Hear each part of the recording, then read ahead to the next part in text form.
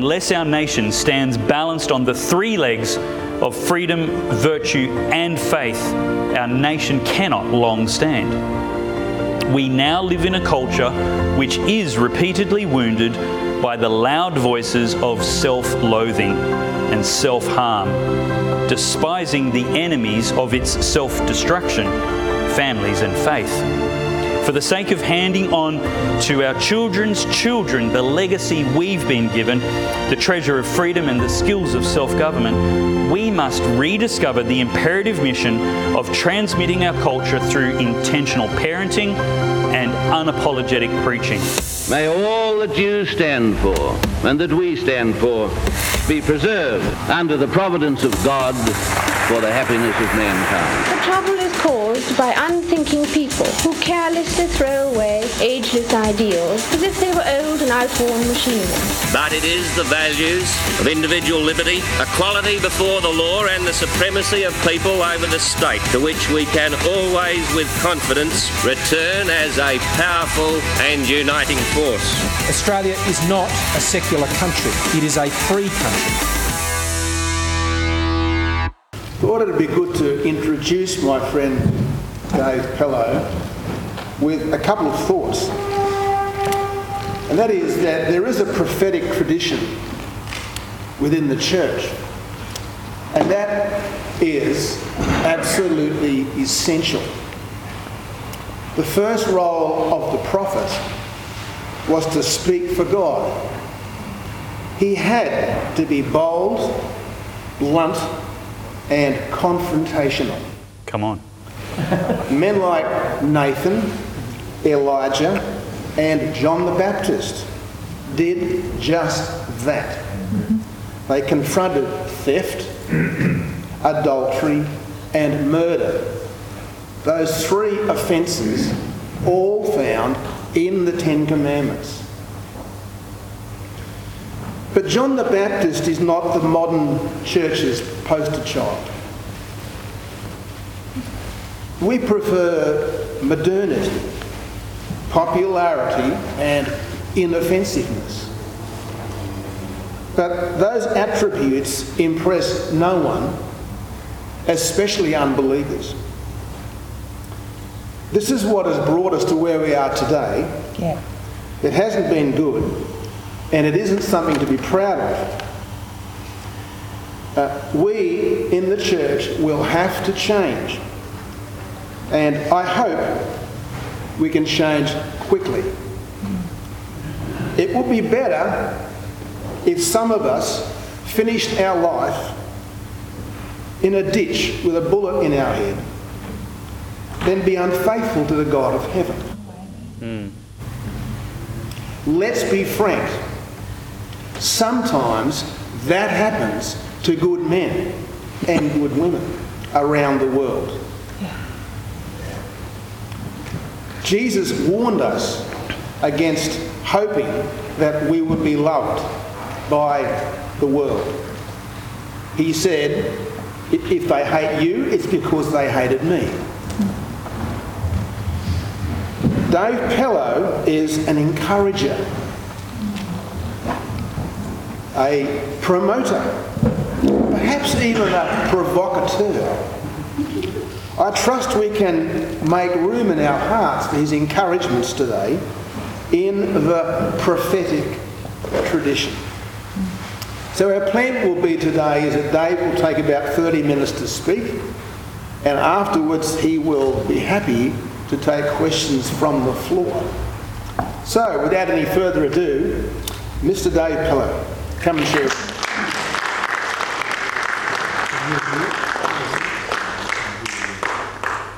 Thank you very much, and congratulations to Family Voice. What an auspicious occasion to be invited to be your guest speaker. 50 years of legacy of tilling the ground, breaking up rocks, and preparing hearts for the gospel of Jesus Christ in this nation. So congratulations to everybody who's been involved in this great legacy, which we need to build on. Climate alarmism is a hoax. Yes, the climate is changing, And that is nothing new. Just ask Noah. God used to water the earth not by rain, but by dew. The experts in Noah's day mocked him when he described coming flooding rains. And then the climate changed. This globe has experienced many ice ages and warming periods when agricultural industries were dramatically impacted or benefited, as they are now. Just ask the ancient Aborigines in Tasmania who didn't swim there. Acclaimed historian Geoffrey Blaney claims they walked, or at least migrated over several generations, from Victoria to Tasmania, thousands of years ago. Perhaps they somehow knew how bad life under dictator Daniel Andrews was going to be for their descendants. The Bass Strait is now 50 to 70 metres underwater because changing sea levels is as inevitable as it is historical over very long periods of time.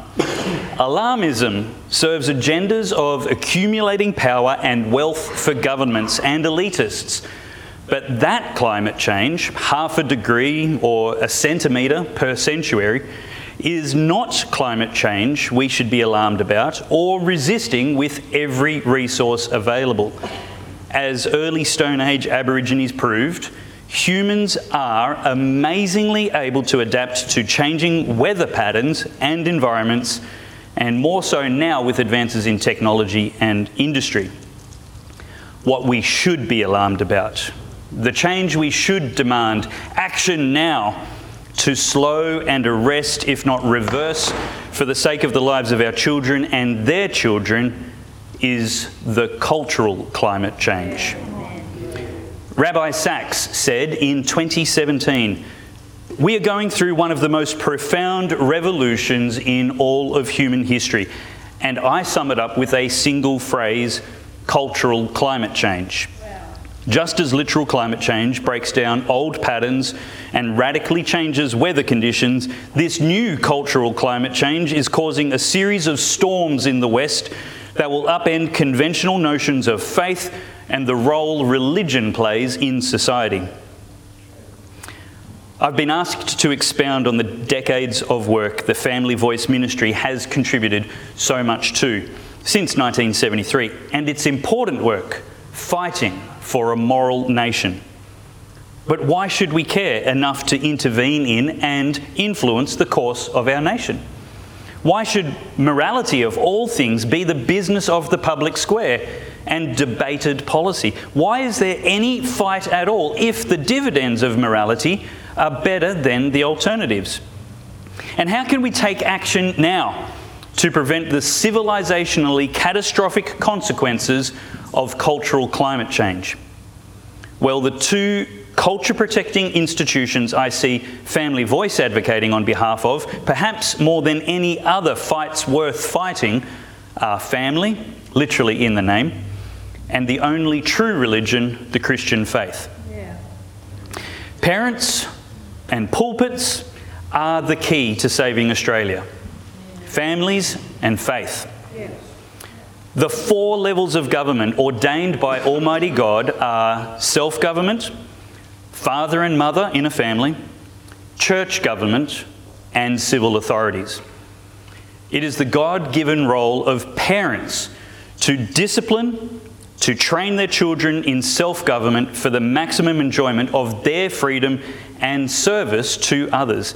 God repeatedly observed what He created in Eden was good and pleasant. The life we were designed to experience was meant to be inherently good and pleasant. It is the God-given role of the pulpit, the leaders in churches, to equip and build up the believers for the work of the ministry, to unite us in faith and in being conformed to the character of Christ. When the ascension gifts listed in Ephesians chapter 4 are doing their job well, believers will no longer be immature in their thinking or go with the flow of every novel philosophy, such as can be seen being embraced in theologically liberal congregations. When parents and pulpits are exercising their authority confidently and well, the best possible citizens are being produced and collectively create the best possible cities and nations.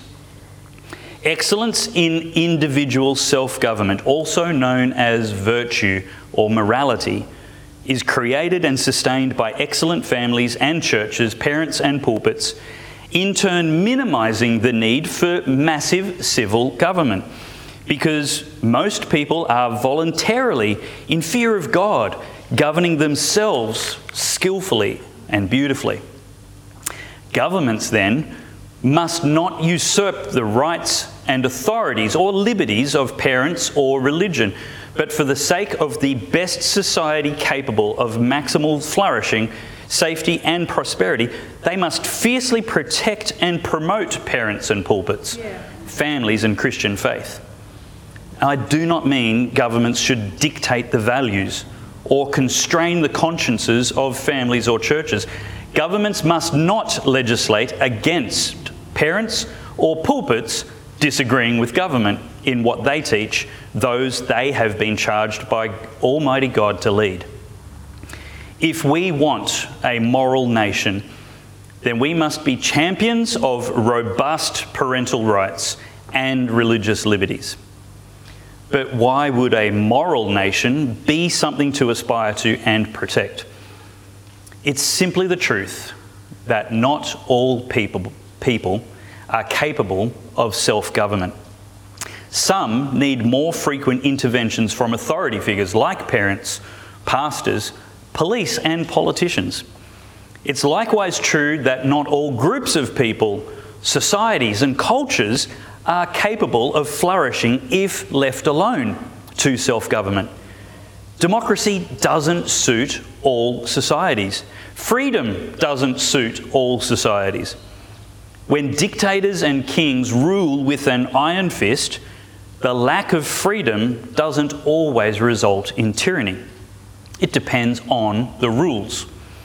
When parliaments are elected by an immoral majority, the wide distribution of power doesn't always result in freedom just because it's an exercise in freedom.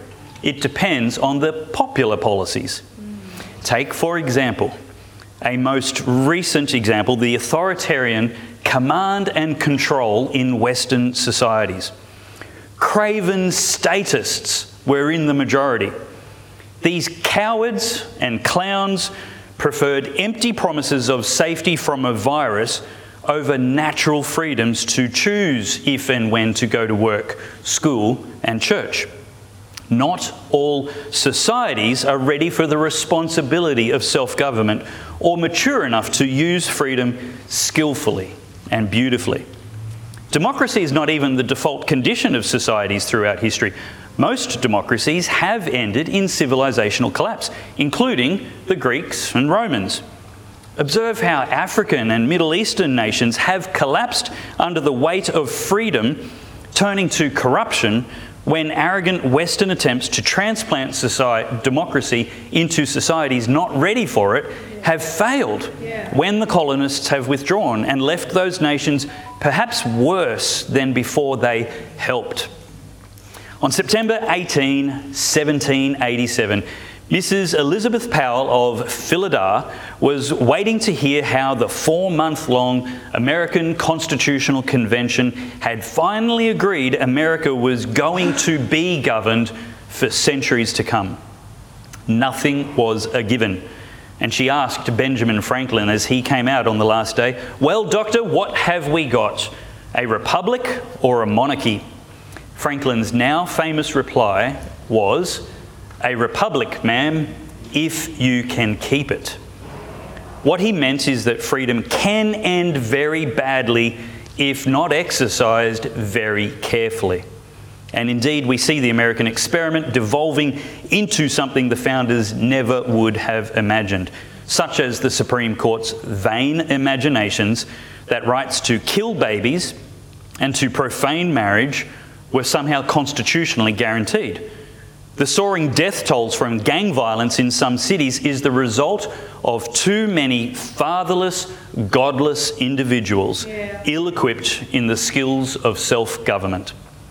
Speaking of the rise of mob law as a threat to the perpetuation of America's political institutions, a very young Abraham Lincoln once explained that America might repel all kinds of foreign attacks, but the attack it could never defend from was the self-harm they could inflict on themselves through lack of virtue to sustain freedom.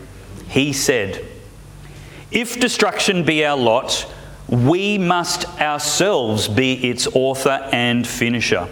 As a nation of free men, we must live through all time or die by suicide."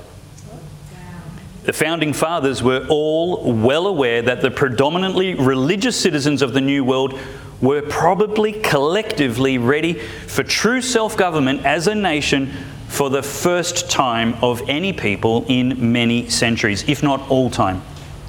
Dr. Benjamin Franklin also said, "Only a virtuous people are capable of freedom." The French political philosopher Alexis de Tocqueville, who came to America from the godless revolution of his home country, observed, "Nothing is more wonderful than the art of being free, but nothing is harder to learn than how to use freedom." Practically speaking, a corrupt dictator can be converted or killed, which is basically America's preferred foreign policy for the last 100 years or so. But to save a free nation self-governed by voters from their own corruption requires the reformation of the nation's culture and deliberate development of virtuous citizens. The challenge of freedom is the skill of its use has to be transmitted in every generation or it dies. There is nothing as effective as parents and pulpits in transmitting the skills of freedom, which are virtue and faith. Obtaining freedom is a challenge for a short time, like a revolution. Ordering freedom is a challenge for some months or years, like constitutional conventions have taken. But sustaining freedom is a challenge for all time, for successive generations. It never ends unless it's forgotten. And that is why we must never relax the fight for a moral nation. Freedom without morality or self-government is chaos or anarchy. Like a bridled horse or a skilled musician, discipline is where the power of true freedom is really discovered and maximised. Now, I play trumpet, but not very well. I have freedom with a trumpet in my hands. Nobody's stopping me doing anything I want. But I don't really know what I'm doing with the freedom in my hands. Without thousands of hours in practice, in scales, and study of the theories and principles of music, what I produce is chaotic and unenjoyable by anyone, including me. But for Louis Armstrong, Wynton Marsalis, and Phil Driscoll, their liberty and freedom with a trumpet is an exercise in such transcendent beauty that the world celebrates their ability to move about seemingly effortlessly, improvising and innovating in and out of the rules of harmony, dissonance and rhythm. So it is with freedom. The sciences and understandings of freedom make it a remarkable thing of beauty to serve the soaring heights of human possibility, charity and innovation. But in the hands of an untrained, undevoted voter or politician, abuses of freedom can be as ugly and painful to experience as a toddler mashing at a piano with chubby clenched fists. There's nothing uplifting about that racket before the child is taught how to play properly. Which is more loving, to give a child an extravagantly crafted instrument and insist they spend decades studying the fundamentals and freeing them to create soul-inspiring beauty, or to leave them unattended, neglecting all lessons and entirely undisciplined and telling them they're free to make music? Instruments weren't made to collect dust or throw around carelessly or inflict upon everyone else painfully. Freedom, like an instrument for making music, has a purpose it must serve, played by a skillful owner. A broken and bridled horse is freer than a brumby. The wild horse roaming wild is in poorer condition through a shorter life than a horse which is corralled, groomed, shod, well fed, nutrient supplements, watered, exercised, trained, saddled and ridden under the guidance of the vision of the stockman who empowers that single horse to round up 100 wild brumbies. The romantic notions of a wild brumby roaming the snowy mountains may be poetic, but the reality is the freedom of the horse bridled with purpose is a far more powerful life. So it is with freedom and virtue. With the purpose, vision and disciplines of virtue, the lived reality of absolute freedom, without virtue, the lived reality of absolute freedom is destructive, unhealthy and destitute of any redeeming beauty or power. But virtue requires faith. Virtue itself is not an unmoored, free-floating quality. The evils of subjective or situational ethics mean tyrants can justify the opposite of freedom, authoritarianism, and call it therapeutic, good for you and us all. Virtue without faith in God is a communist social credit score, a mass medication mandate, and the forced redistribution of earned wealth to those not bothered to be productive members of a community. Virtue must be anchored in a fixed set of morals, values and principles such as the Christian faith. If you wonder, like me, how our political leaders so wantonly violated common law and constitutional freedoms during the policy pandemic of 2020 to 2022, consider the words of the second President of the United States, just 11 years after the Constitutional Convention. In a letter he wrote to the officers of the Massachusetts militia in 1798, he said, and I quote, "We have no government armed with power capable of contending with human passions unbridled by morality and religion. Avarice, ambition, revenge or gallantry would break the strongest cords of our Constitution as a whale goes through a net. Our Constitution was made only for a moral and religious people. It is wholly inadequate to the government of any other." US President John Adams. We need to fight for a moral nation because freedom combined with a lack of moral restraint equals anarchy, chaos. It liberates immoral people to hurt and exploit vulnerable people. Virtue uninformed by faith becomes virtue signalling, an exercise in looking good as opposed to doing good, even when only God is watching. So why should a moral nation be something of great value to its voters and residents? Why should preachers concern themselves with more than just their little flock, but their whole city and the morals of millions in their nation? I've already quoted Alexis de Tocqueville, a French political philosopher. The French government sent him to America to study the American prison system, but he ended up taking 9 months to study the whole society, including politics, economics and religion.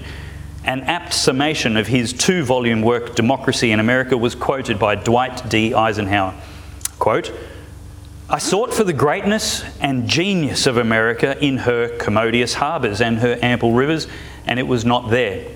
In her fertile fields and boundless forests, and it was not there. In her rich mines and her vast world commerce, and it was not there. In her democratic Congress and her matchless Constitution, and it was not there. Not until I went into the churches of America and heard her pulpits flame with righteousness did I understand the secret of her genius and power. America is great because she is good. And if America ever ceases to be good, America will cease to be great." End quote. Church and family are the essential institutions for transmitting a culture of objective goodness to successive generations of a nation, and the destruction of that transmission is the goal of the enemies of nations. Beware the Trojan horse of mass schooling, the preferred vehicle for governments and anti-Christian agendas to usurp the God-given institutions for developing citizens of good Christian character. Attacks on religious liberty and parental rights are only and all about the subversive political ambitions of the anti-freedom socialist revolution. Prime Minister Margaret Thatcher said, "Socialists don't like ordinary people choosing, for they may not choose socialism." Compare that to the generous freedom in God, where He invites us to freely choose to obey His laws and commands. He set the man and woman in the garden, desperately wanting them to choose obedience and trust in Him, and for them to avoid the self-destructive power of abusing the freedom He gave them to make their own choice. Socialists, on the other hand, claim to believe in some kind of utopia and reject the corrupting risks of absolute power in the hands of a few. They don't believe in it. But yet they regulate the life out of societies in the ambition of preventing ordinary people from even having the choice of not choosing their values or vision for society. The last thing a radical socialist wants is ordinary people being trained by pulpits or parents as the beneficiaries and guardians of freedom, because socialism and freedom are entirely incompatible. And so the person trained in the skillful use of freedom will entirely reject socialism. So parents and pulpits, according to the socialists, must be regulated and restricted until there is no risk to their agendas of critically deconstructing every last tradition, beauty and institution given by God and benefited generations gone. In the 1930s, Wilhelm Reich invented the term which became popular in the 60s, sexual revolution. He believed political revolution could only be achieved through overthrowing sexual repression, that is, marriage, monogamy and chastity.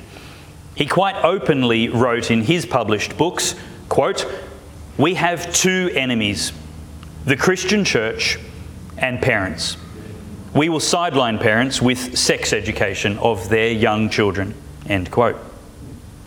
People began to sneer at virtue in the 1960s. The slow, steady decline of morality is how societies crumble and collapse, squandering freedom with the chubby fists of decadence.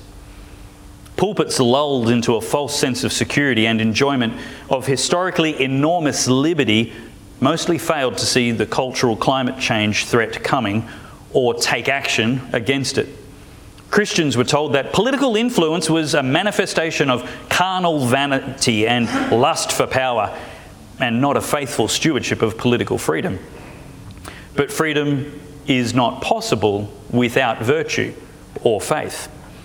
And the progressive erosion of morality since the 60s and the increasing persecution of politically confident Christianity has been an attack not just on the personal freedom of Christians, but of the nation. Agnostic Frenchman Alexis de Tocqueville again said, "Liberty cannot be established without morality." It cannot be established, and it cannot be ordered, and it cannot be protected and perpetuated without both virtue and faith. And that is why libertarian philosophies are limited in their ability to well apply the good instincts for small government. We need a spiritual and cultural reformation. Teshuvah is the central theme of the time between Rosh Hashanah and Yom Kippur, collectively known as the 10 days of Teshuvah. Typically, Teshuvah is translated from the Hebrew as repentance, but it literally means return, as if turning back to something you've strayed from or looked away from. The best known ritual of Rosh Hashanah is the blowing of the shofar. While the blowing of the shofar is a biblical statute, it is also a symbolic wake-up call, stirring the people to mend their ways and repent. The shofar blasts call out, "Sleepers, wake up from your slumber, examine your ways and repent, and remember your Creator." This is what we are fighting for when we say we are fighting for a moral nation. We are sounding the shofar, sounding the alarm and the wake-up call to our fellow countrymen to not just turn away from the wickedness of slavery, sexual promiscuity, undefining gender, undefining marriage, and the child sacrifice industry, or the wickedness of calling it therapy to kill sick and old people. There's a new wickedness almost every day, it seems, and the human imagination seems barely troubled in the campaign to devise new wickedness.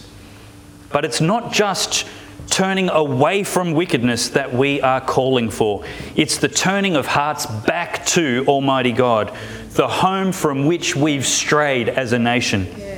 Enshrined in the preamble to our Constitution, acknowledged in daily prayers opening our parliaments, but forgotten mere moments later. Church and family are under unprecedented attack in Australia, both from invading enemies who feel threatened by the power and beauty of skilled freedom submitted to God, as well as from within by our own self-destruction. We must again encourage ourselves and each other to be champions of marriage and of the culturally critical importance of full-time mothers.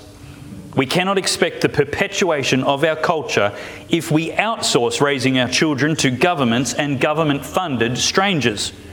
We must be practitioners of the gratitude and honour due to devoted sacrificial fathers, rather than deriding and emasculating men. We must be advocates of traditional gender roles, defenders of parental rights in education, and committed ourselves to intentionally discipling our children and grandchildren to fear and know Almighty God, not just so they'll enjoy eternal life and salvation from condemnation, but so that they can be skilled in the use of freedom and citizens capable of self-government.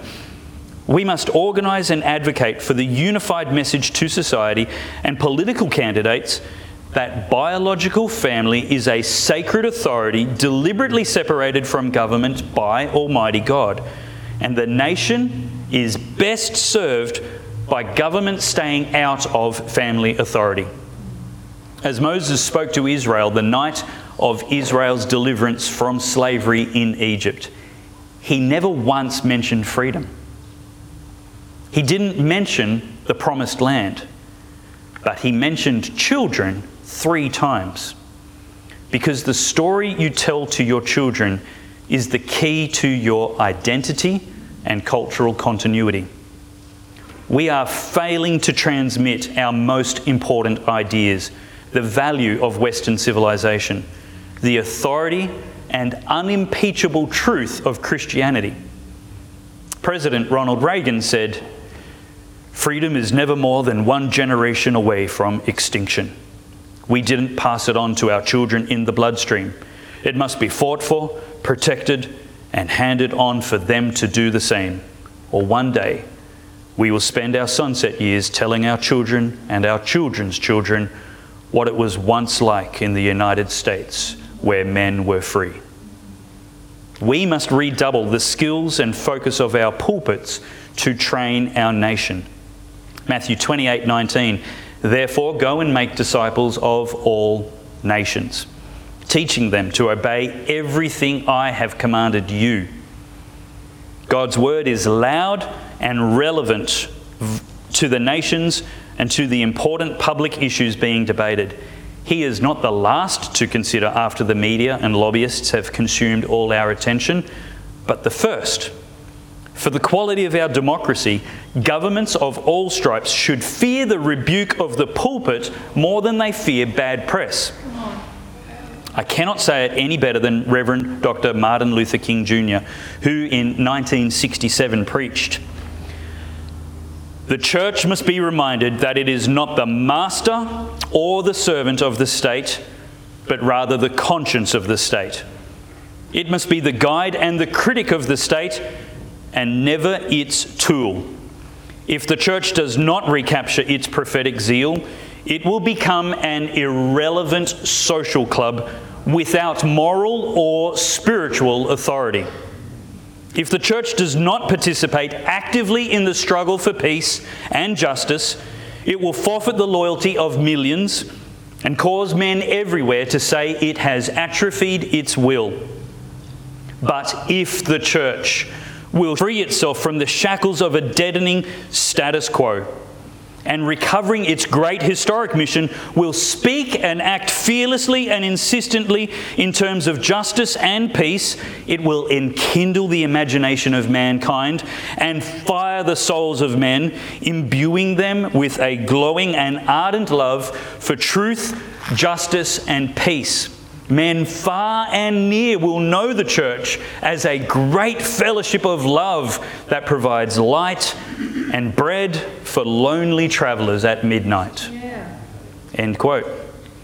Legislators must hear from every freedom and nation-loving citizen the insistence that religious liberty for Christian churches, Christian schools, other Christian organisations, Christian businesses, and indeed every Christian conscience must be protected far more seriously and for more consequential reasons than the freedom of press.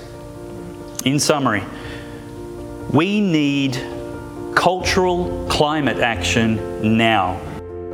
If we fail to address the human behaviour-caused changes to our cultural climate, we will soon come to a catastrophic point of no return.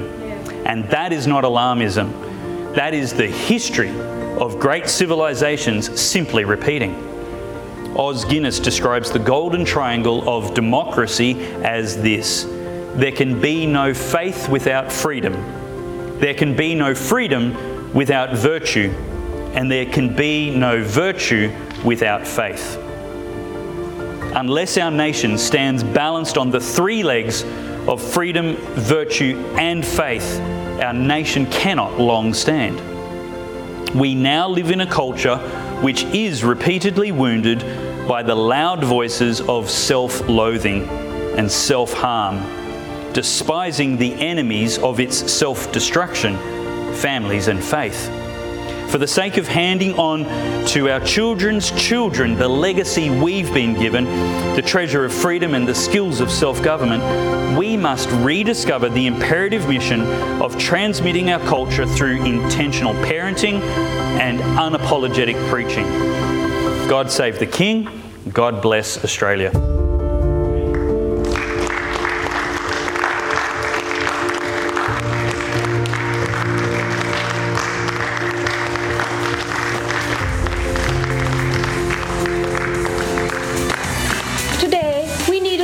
Kind of courage, not the kind needed in battle, but a kind which makes us stand up for everything that we know is right, everything that is true and honest. We need the kind of courage that can withstand the subtle corruption of the cynics, so that we can show the world that we are not afraid of the future.